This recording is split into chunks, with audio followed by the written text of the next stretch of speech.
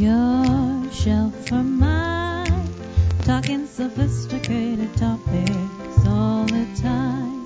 Your shelf or mine, kick back, relax, crack a book, unwind at your shelf or mine. Your shelf or mine.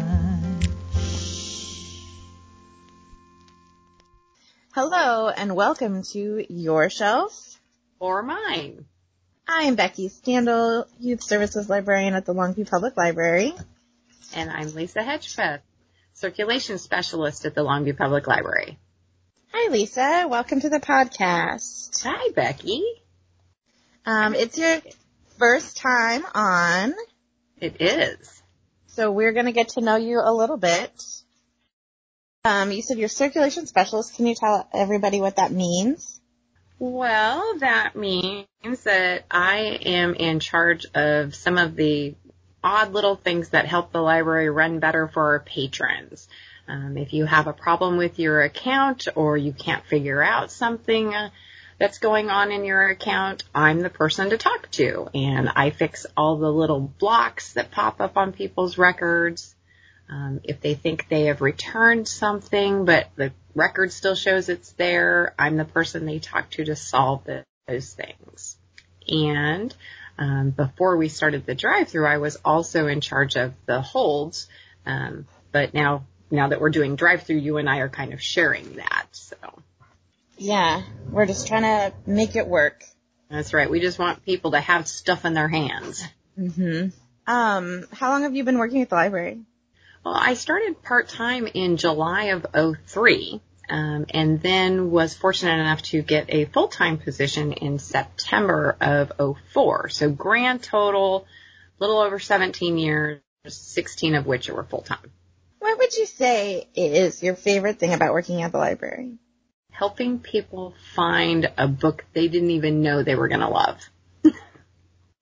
It's somewhat simple when a patron comes in and they have an idea, they know, I want this book. But when they come to you and say, I don't know what to read next, and you help them find a treasure and their face lights up because they found some awesome book, that's my favorite part. Yeah, that's good. I like that too. And what are your favorite books? Well, it's really hard for me to pick a favorite book, but I could tell you my favorite series is the Dresden Files. That's Butcher? Yes, Jim Butcher. It's a sci-fi good job, Becky. Sci-fi, fantasy, and a little noir. Actually, I'm a big Humphrey Bogart, noir, reading and movies fan. So it mixes all of those different things? It does. Someone once referred to Harry Dresden, who's the main character of the Dresden Files, as the John McClane of the wizarding world. I thought that was an apropos. Well, that sounds fun. Yeah, I've never read any of that series, but it's been around a long time. I'm sure it's really popular. It has been around quite a while. There was a new one that's come out recently? Yes, the most recent one, Battleground, just came out in September, and I actually just finished reading that about a week ago. It was awesome. Good. What else do you like? Well, at the moment, I have been telling everybody about this fabulous book I'm reading by Alice Hoffman. It's called Magic Lessons. As a prequel to Practical Magic. Okay, so that's a practical. I've only read one of Alice Hoffman's books, and it was a historical fiction one. But I really love the movie Practical Magic. I don't know if that's getting into. I love Practical Magic. That's one of my all-time favorite movies. And it's not like people who really love the book don't like the movie. Sometimes that happens. I was fortunate enough, I saw the movie first. And for myself, that always works out better if I see the movie first and then read the book. And then Alice Hoffman has come out with 2 prequels, which was The Rules of Magic, which is about the ants that you meet in the movie. And then the one I'm reading now, which is Magic Lessons, and that's about Maria. That's the original witch? The original Owens woman in the Practical Magic movie, correct. Yeah, I watched that movie just a few weeks ago. I have to watch it, I guess it's not You know, like, there's nothing Halloween-y about it, but I like to watch it in the fall. There's one scene that's about Halloween, and I love that movie. I'll watch it whenever, so. Yeah. Sometimes, it's not been on Netflix for a while. I had to, like, borrow it from the library. But I want to be just, like, browsing Netflix. I'm like, what should I watch? Maybe I'll just watch Practical Magic again. Maybe I'll just put that on for background noise. I just can't go wrong, like Sandra Bullock, Nicole Kidman. It's like two of my favorite actresses. Together. And Diane, I have a hard time saying her last name. It's Wiest, I think. Yeah. And then, of course, Stockard Channing. I mean, fabulous actresses. Great movie. You would think our podcast was about that. We could do one about that in the future. Yeah, we could talk about the movie, the book, and the 2 prequels. Ooh, I like this. Mm-hmm. All right, I'll make a note. Future idea. But I do also like to read a lot of nonfiction. Mm-hmm. My bachelor degree is in history, and so the 900s I love to prowl around in there and see what I can find. Cool. Do you have other, like, favorite movies or TV shows? Let's see. I was a big fan of the 70s show when it was on. You know, I don't have cable, so I go back and rewatch. Really, I just have them on for background noise. Mm-hmm. 70s show, West Wing. But I would much rather just listen to music and read most evenings. Who's your favorite music? That's a pretty eclectic. I don't know that I could pinpoint a favorite. It's definitely a mood thing. You know, sometimes you need some Metallica or some Slipknot going on, and then other days I need Beyonce singing to me. So, you know, there's a pretty wide gamut going on here. I totally understand that. And you play video games too? I do play some video games. I'm not a first-person shooter, though, and a lot of people, when you say you play video games, they just think, oh, you like to play first-person shooters. I play role-playing games. You know, back in the day before the internet, you know, we did the whole roll the dice D&D kind of thing. So I like those kind of games, like Adventure Questy. Exactly, Sword and Sorcery. Black Desert was the most recent one that I had been playing, but definitely this year I've been reading a lot more. It's nice escapism. Yeah. I've just been, like, the last couple of weeks really, like, tearing through a lot of stuff. And part of it is because, like, I have to. It's on, like, a deadline for having to read all these books. But also it's really nice. Like, yesterday I read this whole, like, book basically in one sitting. And it was really, like, engrossing. And it's nice to find something where you're like, oh, I can sit and read that and not have my mind wander to all of these things that are stressing me out. So. Exactly. So today you're here to talk with me about a YA nonfiction book.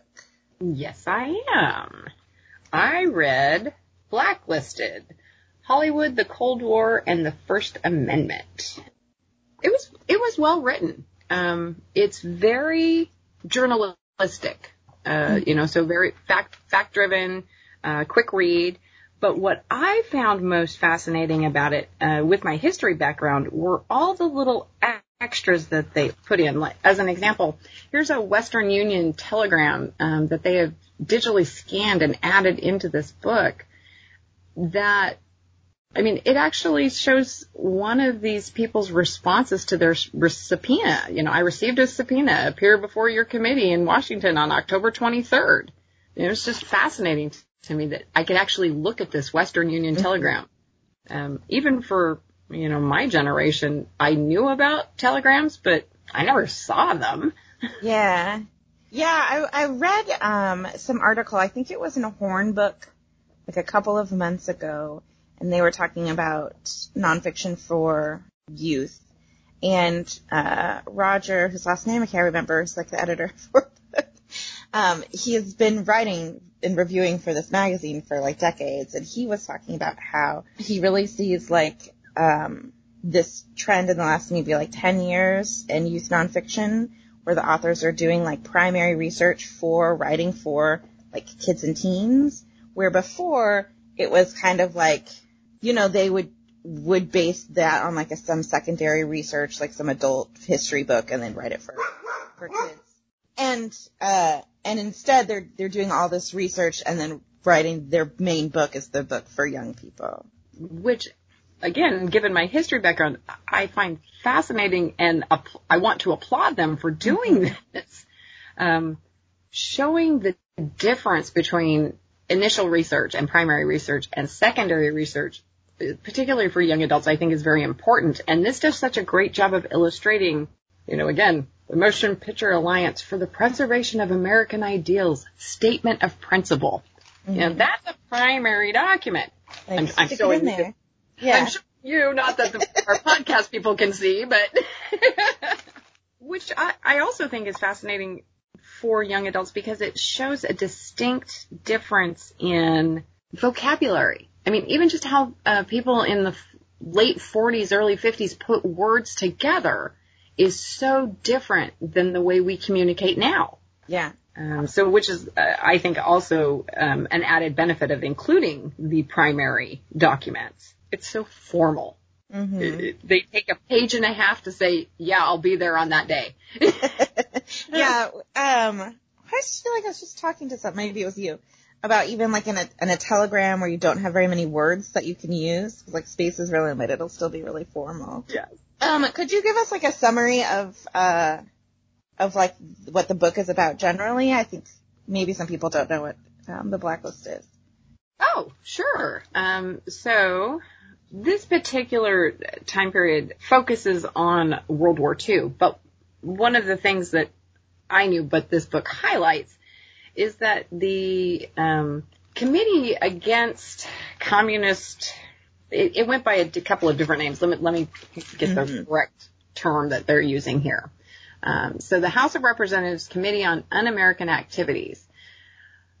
This actually, it spanned from after World War II, after World War I until the early 70s, actually. But this particular book focuses on just after World War II and 19 people who came to testify in front of this House committee, 10 of whom, before they even arrived, were termed unfriendly by the committee and the press. I mean, before they even got to Washington, D.C., they were called unfriendly. So that means they said that they were communists. Yes, they were accusing them of being communists or having communist ties. And of course, it's a First Amendment issue, which is what the book talks about. And one of the things that was talked about in depth in the book is the fact that as a committee from Congress, they don't have the same rules as being in court. So you don't have, as a person, just an individual, you don't have the same rights because they don't have to follow the same rules. And so you can be, bad things can happen to you, and you have to wait to appeal through the judicial later.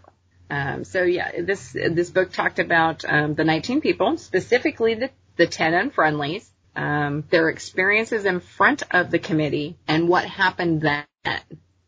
And they were unfortunately blacklisted, and they weren't able to work under their own names. And some of them were able to get around it by working through other people. Here, I'm going to write this or do this, but I'm going to let you take the credit. Mm-hmm. And you're going to get a percentage of the money because this is the only way I can produce work. What was interesting was how they finally broke it. It was there were a couple of things, actually, as I get off, sorry.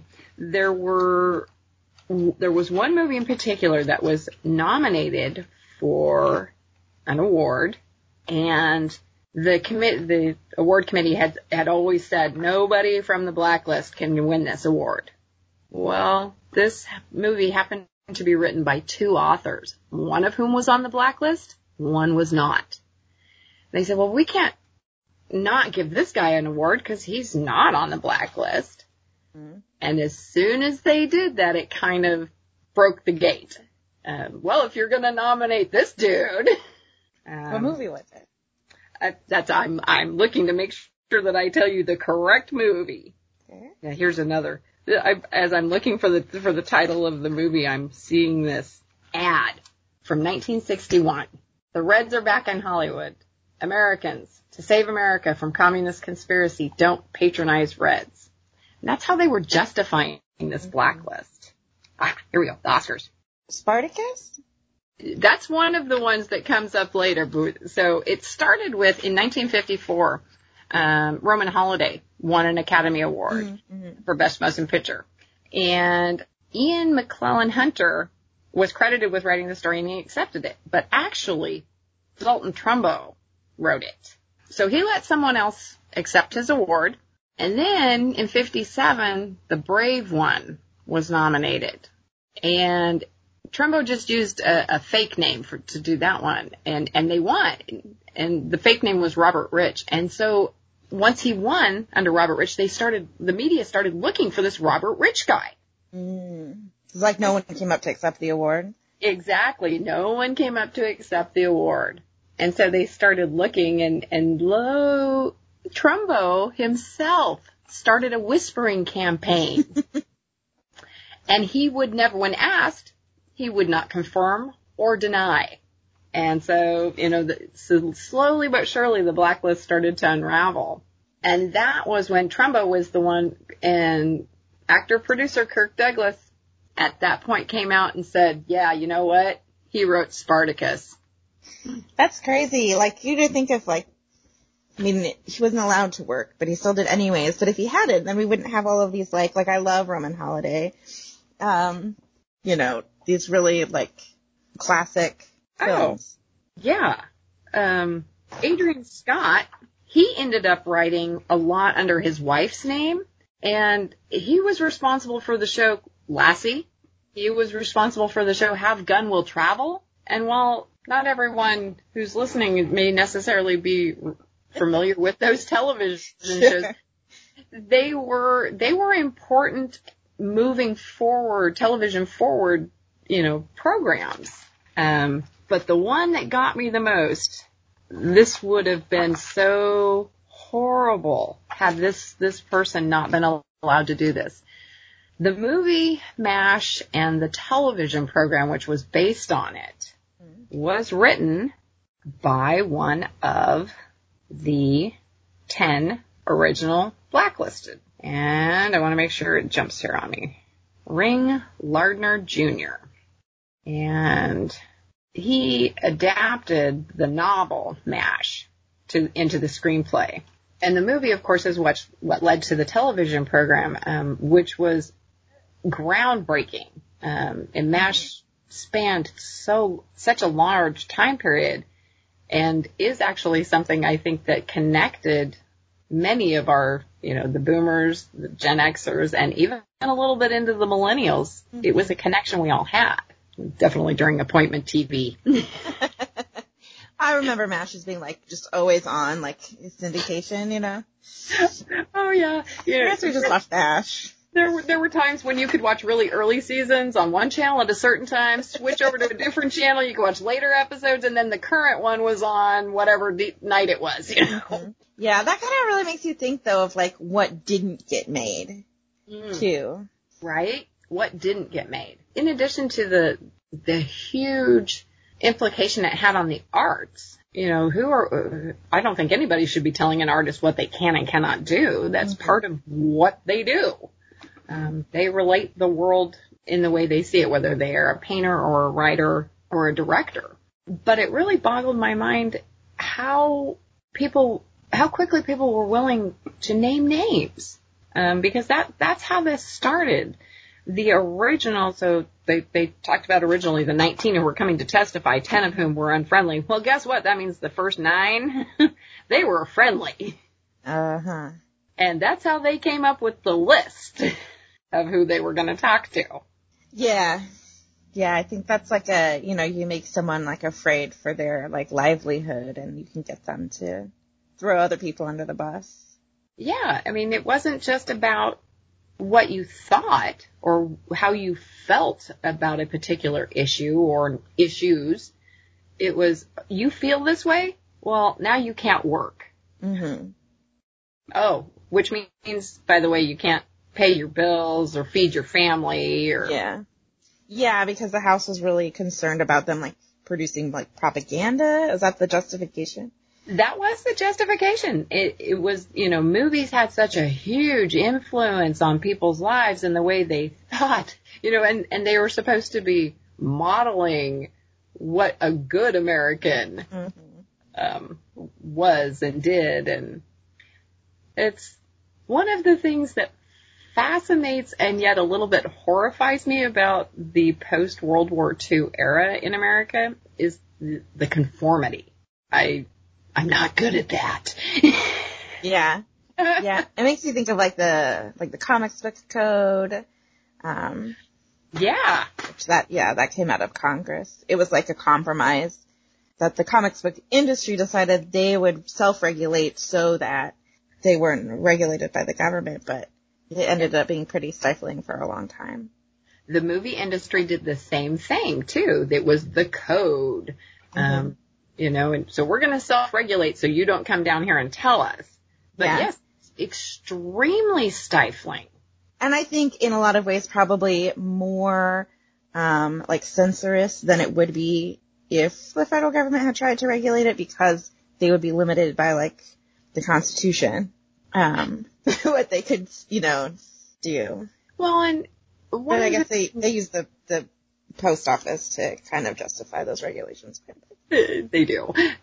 But one of the other things that's interesting is the way that they would, I just, if you didn't, and I'm making a very large generalization, please forgive me, but there were, if everybody in town, if you weren't on church on Sunday or you weren't at this meeting, that was American approved, well, were you sick? Where were you? Because people are going to come look.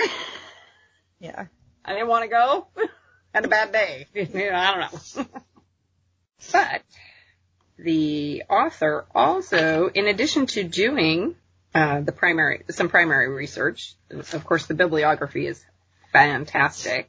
There are some great websites that, if you're interested in, more information on the blacklist, or the one I particularly liked was the Guide to House Records. So if you want to go look at information about Nazis and other propaganda during this period of time in the National Archives, it gives you an actual web address. Mm-hmm. So, I'm familiar with most of these sites, but again, my background's in history. Yeah. And I forget sometimes people don't know that you can look at the National Archives online. Yeah. I read a comic book earlier this year about like women astronauts. So they based a lot of that book off of interviews, all these recorded interviews, and like anybody can actually go on like the NASA website and listen to them. Isn't that neat? Yeah. And it's really cool as like time passes and like more of this stuff just becomes like available to the public. You can just go and look at it or listen to it. And particularly as we are losing a lot of the generation that was there during the Gemini and Apollo, listening to how they felt about it is amazing. Yeah. In the book that I read, this is called Jane Against the World, Roe v. Wade and the Fight for Reproductive Rights by Karen Blumenthal.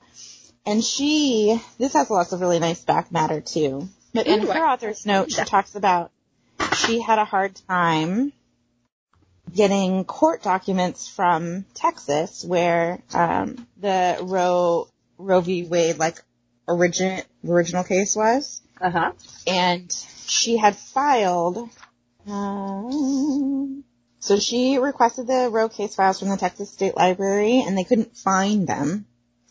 So they referred her to the State Attorney General's office, and she got like copies of microfilm of the files, but it was just kind of like too much to go through, so she requested like digital copies through the Texas Open Records request system, and they would release some of them but held back quite a few. And so what she ended up doing was she paid out of her own pocket to digitize the microfilm that this other person had loaned her, and then she sent copies of that to, like, Dallas Public Library and some law school libraries in Texas, so that they were more copies. But so it's like in the process of doing the research for this book, she personally made these, like, primary sources available to other people. Wow. Yeah, because it had been lost in the state archive, which is, like, kind of crazy. That is crazy. Mm-hmm. And yay, kudos for this author. Yeah.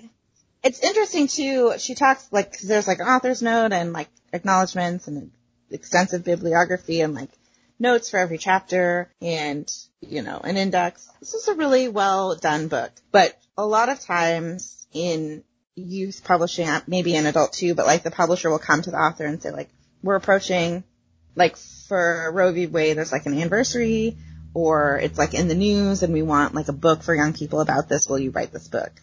And that's kind of how it comes together, is that it's, like, the publisher sees a need and then asks somebody to write it for them. Yeah. And so that's how this came about.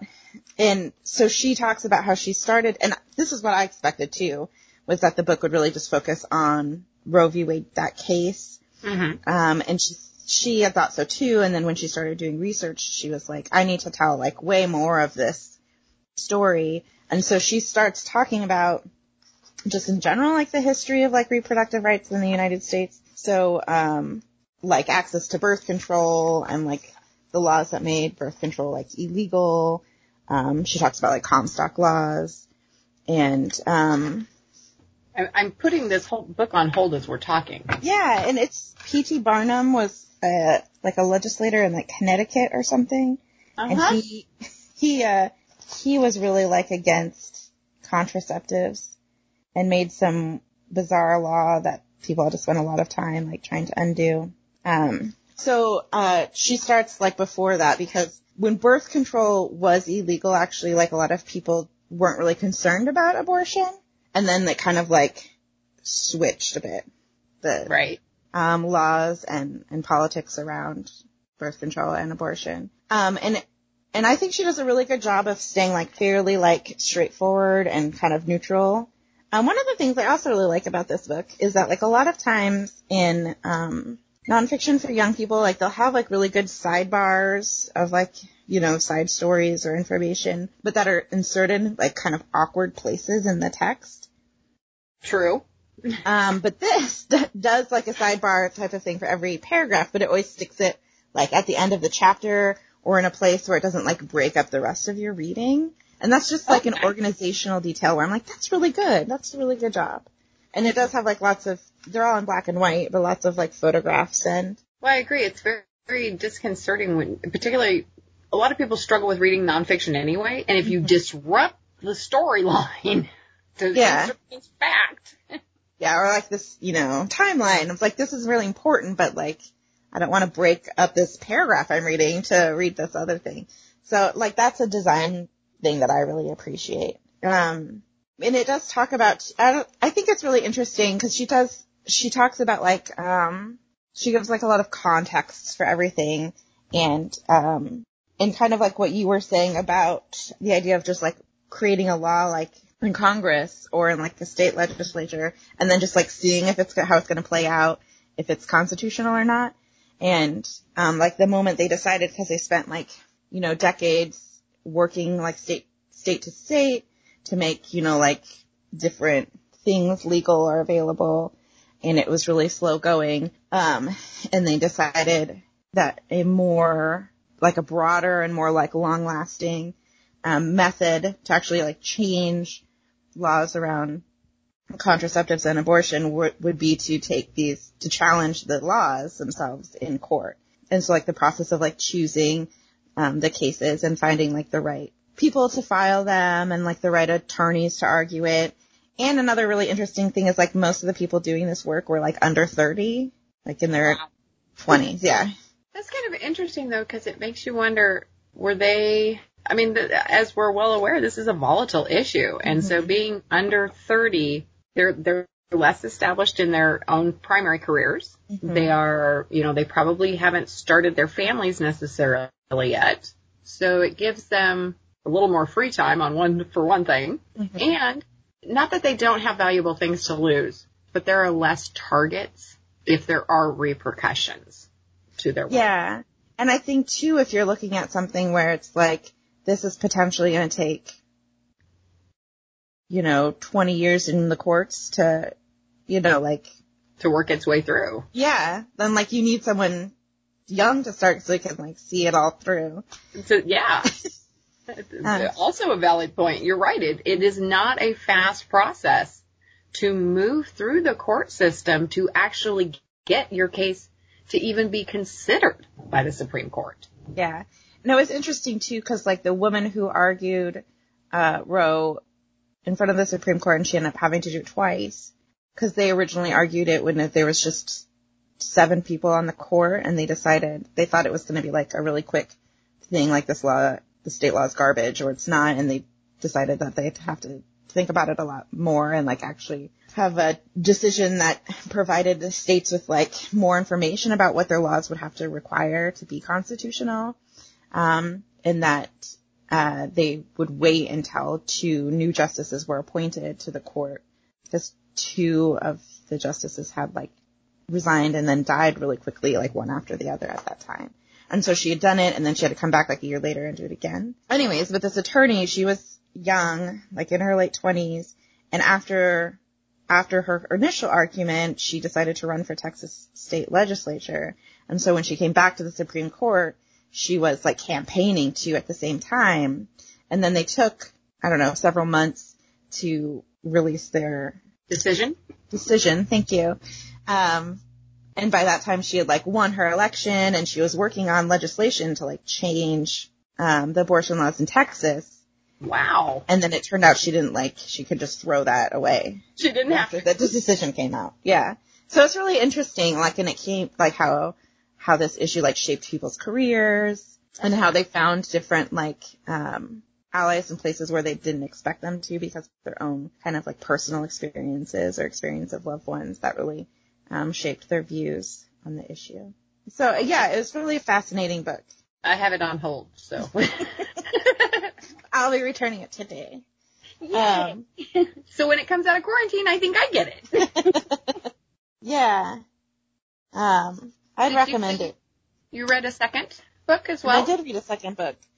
The other book I read is called Ordinary Hazards, a memoir. And this is by Nikki Grimes. And she's a really well-known poet who writes for young people. She does a lot of verse novels. I think probably her most famous book is called Bronx Masquerade. You heard about that? Oh, okay. But it sounded familiar, but I couldn't click why. Yeah, so this one came out in 2018, and it won a Prince Honor last year, which is for writing for teens.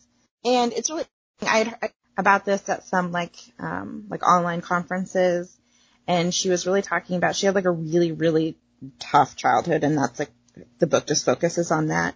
But she has all these gaps in her memory, losses based because of the trauma that she went to, where there's periods of her youth that she can't really remember, or she was remembering as she was writing them. And she talks a lot, if you watch her interviews talking about this book, I think I like that maybe even better than the book, where she talks about the nature of memory and of reliving trauma through writing about it. And that there's just so many things at her age now she can't check or verify with other people because a lot of those people have passed. And she has a couple of poems in the memoir too that are talking about the nature of memory and if this was real or not, which I think is really compelling. But her mother was had paranoid schizophrenia and was in and out of hospitals throughout her youth. And it kind of ended up being a thing where as a young teenager, she would have to call and have her committed basically multiple times because she just was really, really ill. And but the first 5 years of her life, she had a sister who was 5 years older than her, and they their parents split up, and she ended up having later a really nice relationship with her father. But when they were really young, he was kind of not in the picture. And her mom would kind of just like try to find a place to leave them with while she went to work. And they had this one babysitter who would just like lock them in the closet all day. Oh my goodness. And leave them there. And when they tried to tell their mom, she didn't like believe them.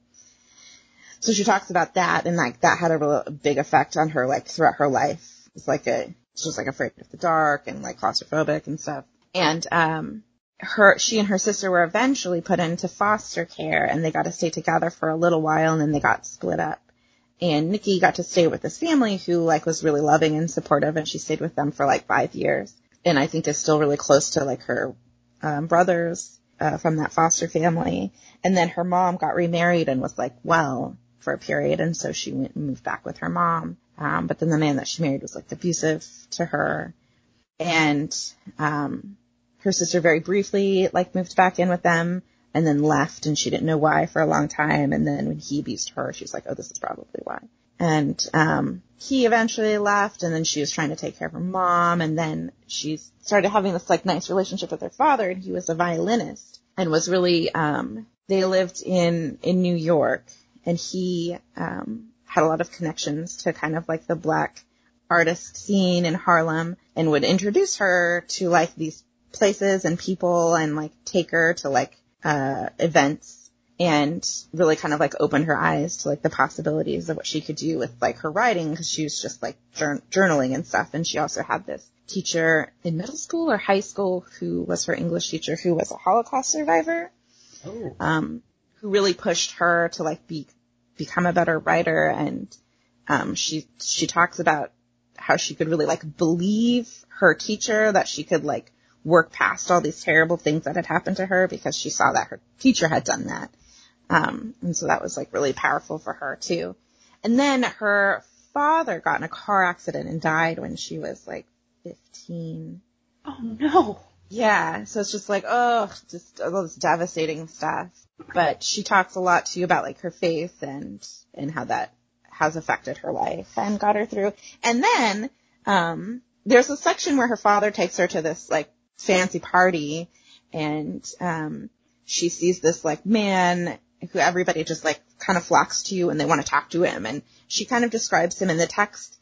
And I was like, well, that sounds like James Baldwin, like just the way she describes how he looks like. And then, she's like, Dad, who's that? And he's like, oh, he's a really famous writer. And then like later she like confirms that it was him when she like learns who he was and like reads one of his books. And like the last poem of the book is talking about she was at this, event.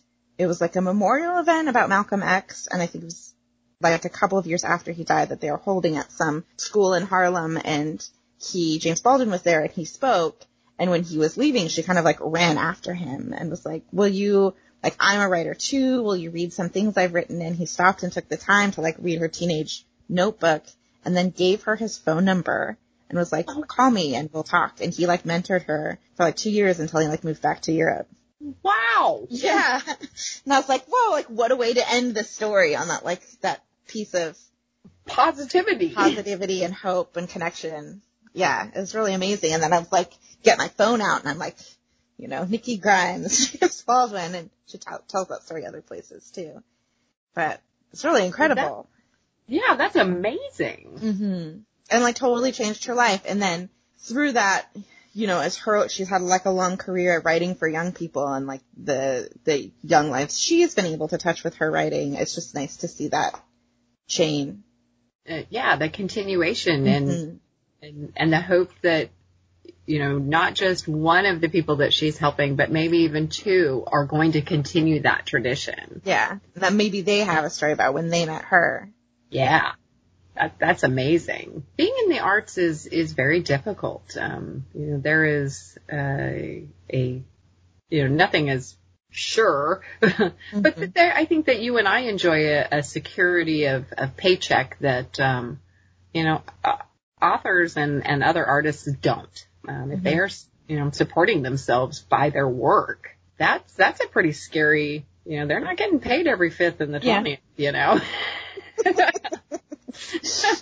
Yeah, it can be pretty, insecure.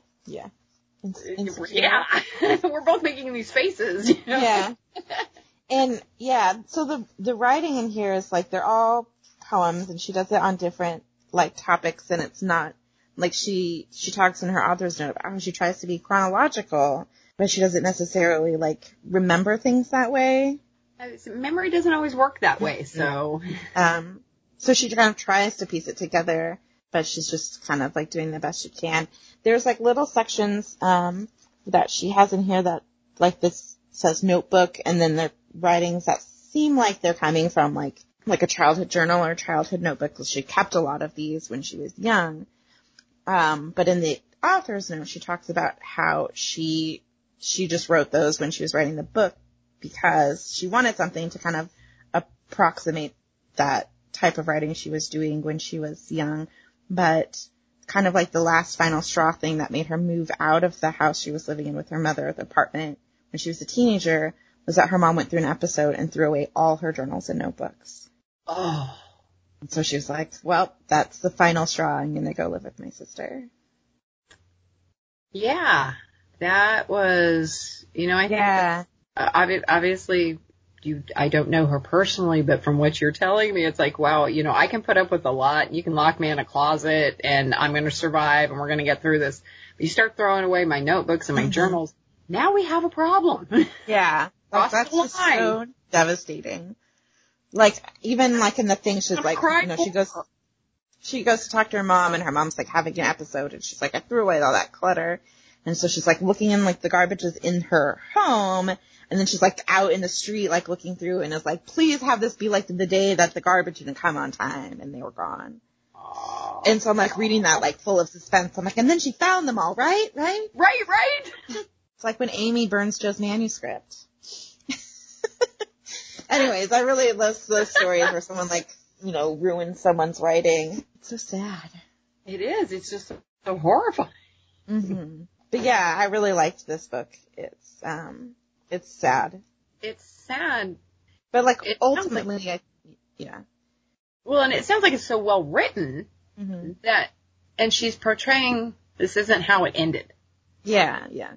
I'm, just like the teacher inspired her, she's trying to inspire, not just young adults, those of us who are adults reading it. And I think too, like Bronx Masquerade, and I think she's written another one more recently that I haven't read.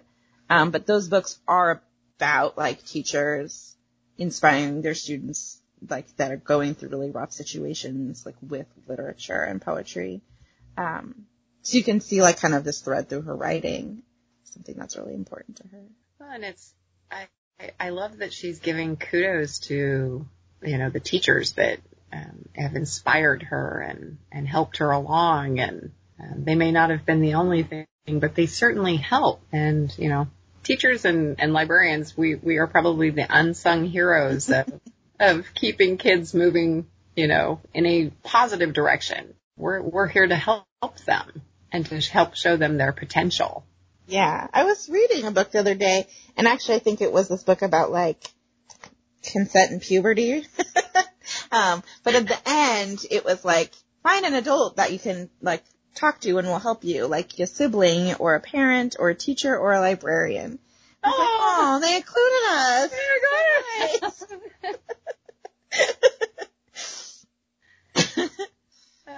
Well, it is, something that we have in common with teachers is that we genuinely want to help people where they're at in their life and to help them go wherever it is they want to go.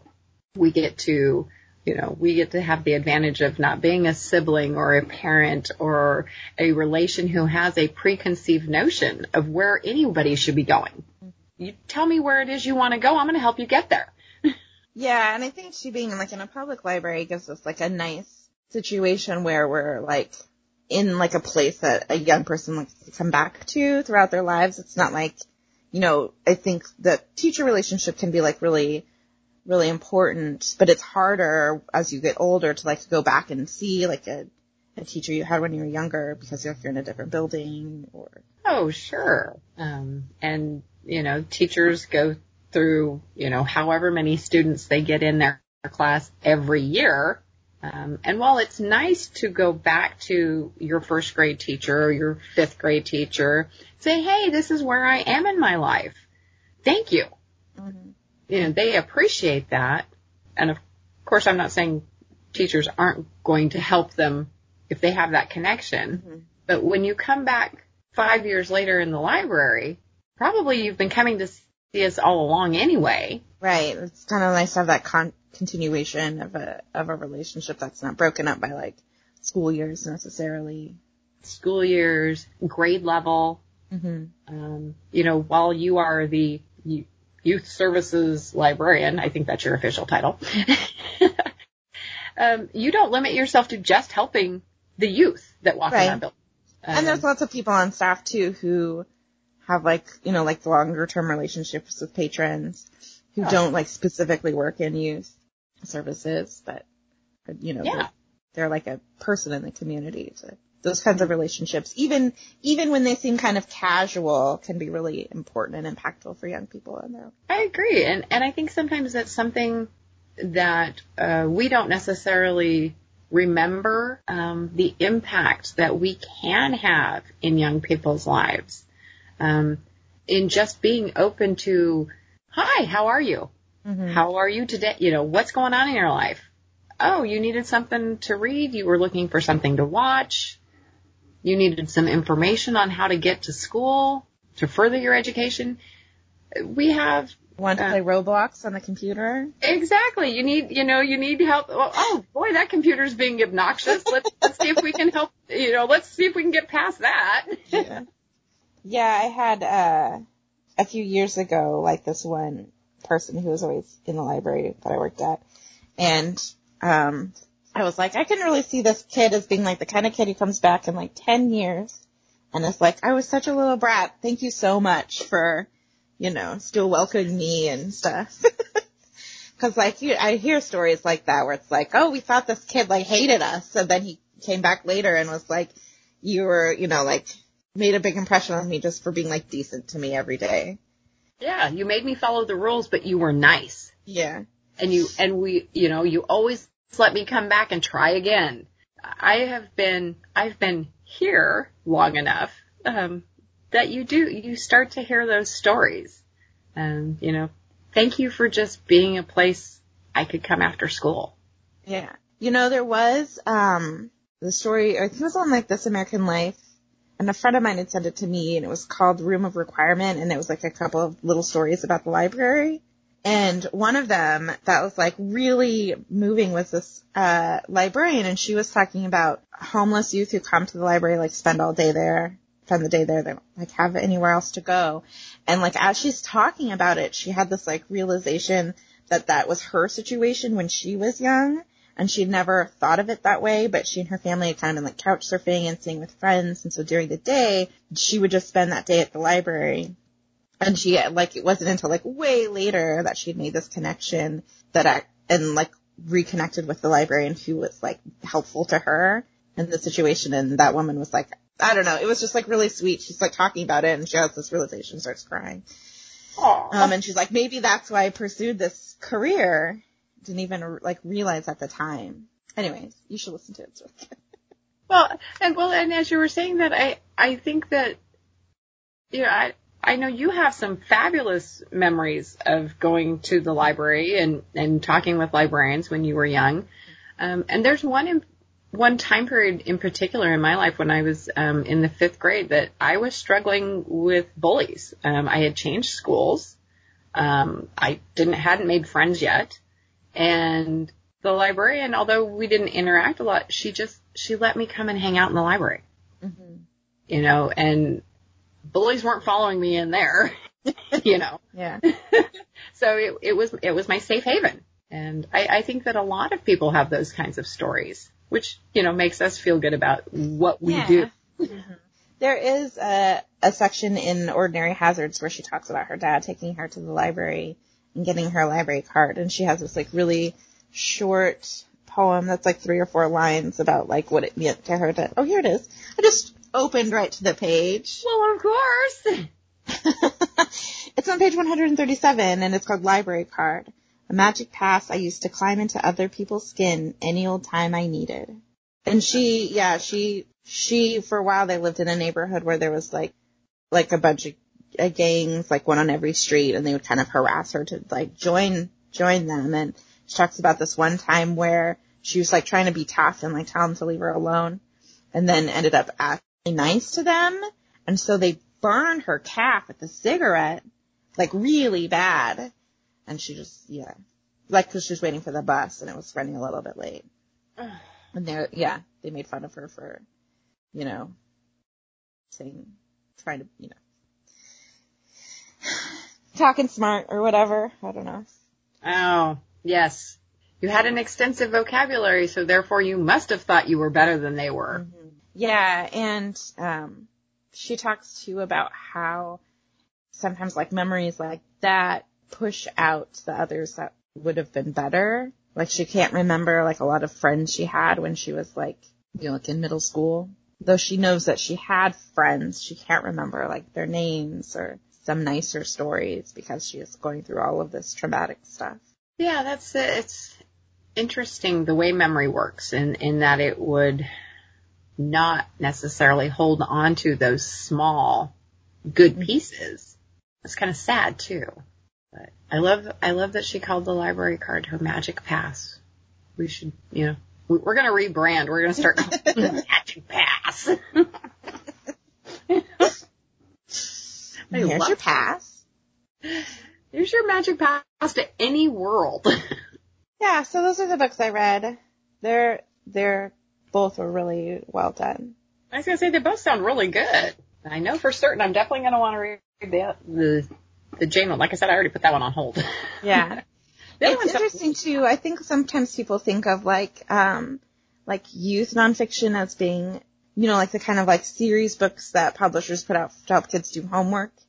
And not that those can't be really well done and really good, but there is like a lot of like creative nonfiction being done writing for young people too.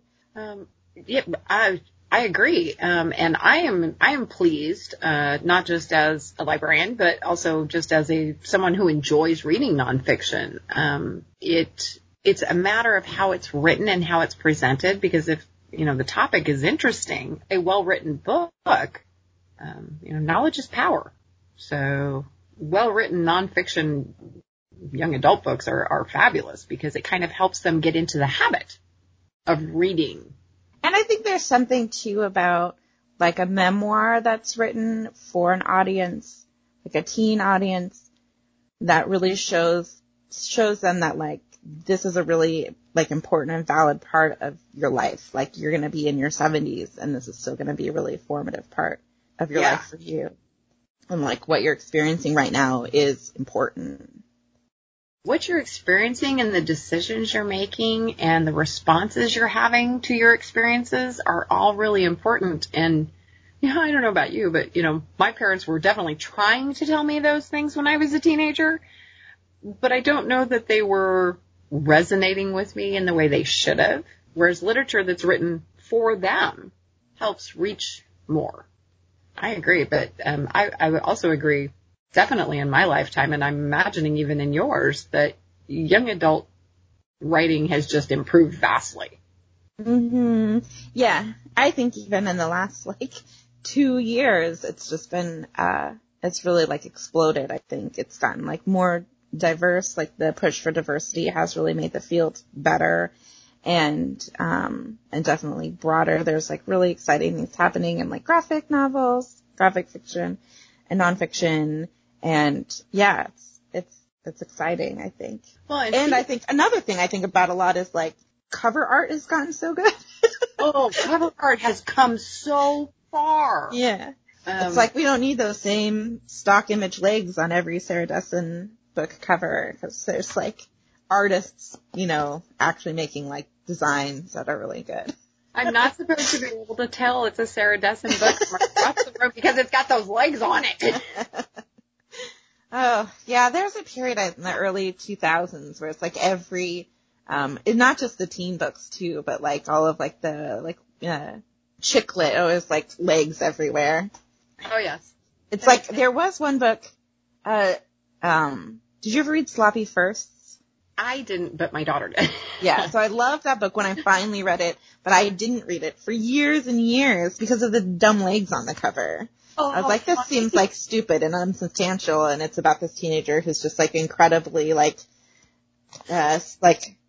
self-conscious and sarcastic. And I was like, oh, I think I read it when I was in college, and it was a thing where I was like, I should have read this when I was in high school. It wasn't a lot to me then. See, that's so funny. Even librarians, we judge books by their cover. But one of the things I wanted to say about the graphic novels that you were pointing out how well they've come, I like that they're doing nonfiction in graphic novels. As someone who had my oldest, my son he was a very reluctant reader to begin with, until we clicked on graphic novels. So if I would have had nonfiction graphic novels to offer to him, that would have even been a bigger bonus to me. Did you read that Kent State? I have not, but I'm going to. It's on my read list. It's really good. I like that Dirk Bichter wrote, My Friend Dahmer. Go. Good. His art is really unique. And I think some people might look at it and be like, oh, this doesn't seem like it's for me. But it's so good. His ability to just find the characters and just kind of follow them through. In Kent State, what he does is he focuses from the beginning on the students who were killed and really makes them full characters. And so by the time you get to the end of the weekend, when shots are fired, it's just devastating. It's so well done. Yeah, I definitely am going to have to read that during the summer when it's very sunny outside. Yeah. But I recommend that's a really good, and that's not, I think there's a lot that teens will get out of that book, but it's more for an adult audience, I think. Yeah, I think it's shelved. Yeah, it is. But just like the book I read for our podcast, it's about a period in time where not everybody was agreeing with the direction our country was going and the decisions that were being made by politicians. And of course, the people who were attending school at Kent State, they were very much being affected. Mm-hmm. And so, yeah, I imagine it's a very powerful book. Mm-hmm. Yeah, it is. Definitely have to put that one on my list. Oh, and I think sometimes too, and it can be really frustrating and kind of infuriating to read a book that's this is what was happening 60 years ago, and you see that it's still happening now. But I think it can also be a little bit I don't know what the word I want. A sense that people have done this before and dealt with it before, so we can do it again. That. Oh, I think there is in this sense right now that what we are going through is just so unprecedented and tumultuous, and it is in a lot of ways. But also kind of part of reading history is kind of reading survival stories and knowing that you can work to make things better, people have in the past. You can, and I think it's also important in reading history that this isn't the first time there has been the mandates to wear masks and avoid other people. Whether you agree or disagree, it's not unprecedented. It has happened before. What's unprecedented is that we have the internet, and I can reach out and talk to you about it right now. Uh-huh. Yeah. That's what's different. And in reading history, you learn. We're not the first ones who have gone through this. And you learn, wow, look what they did. That we should probably not do that. Mm-hmm. See, that was bad. Yeah, there's lessons to be learned and kind of examples of resilience to take away too.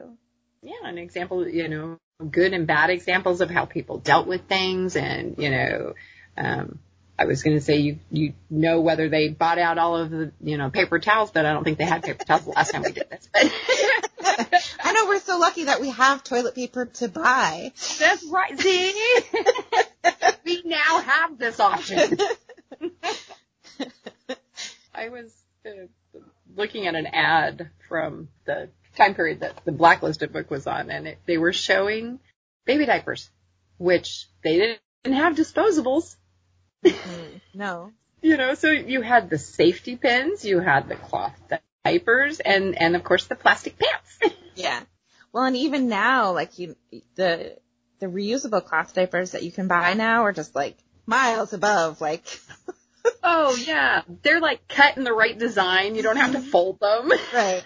Like Velcro-y or, like, yeah. Oh, yeah. Snaps. And if we're feeling that way, imagine how like our grandmas are feeling. I don't even change diapers, and I'm like, that's great. That is awesome. Who came up with that? That's a good one. Yeah. Do you have any final thoughts about your books or my books or books in general? Books are awesome. Mm-hmm. Read more. Yeah. Use library drive-through. Yes, use the library drive-through. We are very friendly. Yeah. And if you're like, oh, maybe I should check out some teen nonfiction books, you can just fill out a sampler request and just say you want 5 of them, and I'll pick them out for you, and you can just see what it's like. Yeah. And, particularly if there's something you don't like, Becky will pick you things, everything but that. Yeah, and there's like, when I was choosing which book to read, and I ended up picking 2, but I was like, there's like a new, I think it's Candace Fleming. There's also like kind of big names in writing, like YA nonfiction too, and she's one of them. But a new biography about Charles Lindbergh that I was like, this looks really good, but I'm going to pick this other book instead. So it was kind of hard to choose just one that I wanted to read. I agree. When I was looking, there were a couple that I was like, okay, first I had to narrow it down to the top 5 picks, and then, and then it was, okay, what's in of these lists? And there's a lot of good ones to choose from in a variety of topics. Yeah. And, you were mentioning about memoirs, and one of the things I like about memoirs, if you, as a history person, as you're reading it, and you hit this person's, this happened to this person when they were this age, and what year was it? It can be fascinating to see what else was going on in the world during that period of time. What an influence. A lot of people, for myself, in growing up in the 70s, the gas shortage, that had a huge impact on our childhood. So I find that yeah, and sometimes it's like when she's writing her memories from her childhood, one of the things that she really remembered, Nikki Grimes, was the assassination of Malcolm X. And she writes about that, and she would have been 13, 14. Yeah, it obviously had a huge impact on her. Yeah. Whether it was anybody else in her family did or not, it did on her. Yeah. Those like kind of things that you remember. Oh, and she talks about when JFK was assassinated, she really remembered that too. And her mom crying. Yeah, I like those moments where you can see like kind of a big historical event happen, like in the smaller effects it has like or bigger, but like on a single person. And the world they operate in. Mm-hmm. So, it's really interesting the way that all connects, and depending on what city they were living in or what town, if that impacted that. I'm fascinated, and I'm sure I will come across one, that a memoir of someone who was living in LA when the Rodney King verdict was announced. Yeah. There's a new teen, this is a novel, about that time, and I think it's called The Black Kids, and it's about LA during Rodney King. Right, Ned? Yeah. I have such vivid memories of that. 24/7 News wasn't brand new, but it was newer when that happened. Yeah, that was kind of like one of the first, first 24-hour news cycle events. Exactly. Yeah, that is. It's called The Black Kids. It's by Christina Hammonds Reed. And actually, so we're going to be doing a winter reading program in January, during the month of January, and it's a program through Beanstack that is like Beanstack is like the core like sponsor of this whole program, and they're doing it in conjunction with Simon & Schuster's program called Books Like Us. Ooh. And you can compete against other libraries and win prizes, and one of the prizes is like author's visit, and they'd be like virtual author visits this year. But Christina Hammonds Reed is one of those authors, I'm pretty sure. Nice. Yeah. So we'll have information about winter reading, and we're doing it all ages this year. So like birth through adult, and so it's going to be different than Fired Up, but I think it will be pretty fun. And I like that opportunity for like the library to win a prize collectively. Is pretty cool. Yeah, I think that's awesome. Definitely be getting more info out about that. Yeah, you'll be able to pre-register in a couple of weeks, I think. I'll be watching my email. Yeah, we're gonna set like a community goal for how many books we want to read during the month of January, and I think that'll be cool. Ooh, yay! We're trying to decide on like finishers prizes. So if you have any ideas, Lisa. Coffee's always good. Yeah. Coffee is always good, but not if you're like 2. Valid. Well, we might think it's okay, but their parent may not. Oh boy. All right. Well, thanks for coming on and talking to me with me about books today. Well, thanks for having me, Becky. I had fun. Yeah, me too. Thanks everybody for listening. This has been Your Shelf. Or mine. I'm Becky. I'm Lisa. Bye. Bye. Studio time for Your Shelf or Mine is donated by KLOG, Cooking Country, and 1015 The Wave. We at the Longview Public Library thank our local stations for their ongoing support. Your Shelf or Mine jingle is written and performed by Megan McElderry from A Song for You. Find Megan on Facebook or Twitter at Meg McElderry or online at reverbnation.com/Megan McElderry. That's MEAGANMCELDERRY. reverbnation.com/Megan McElderry. Spartacus?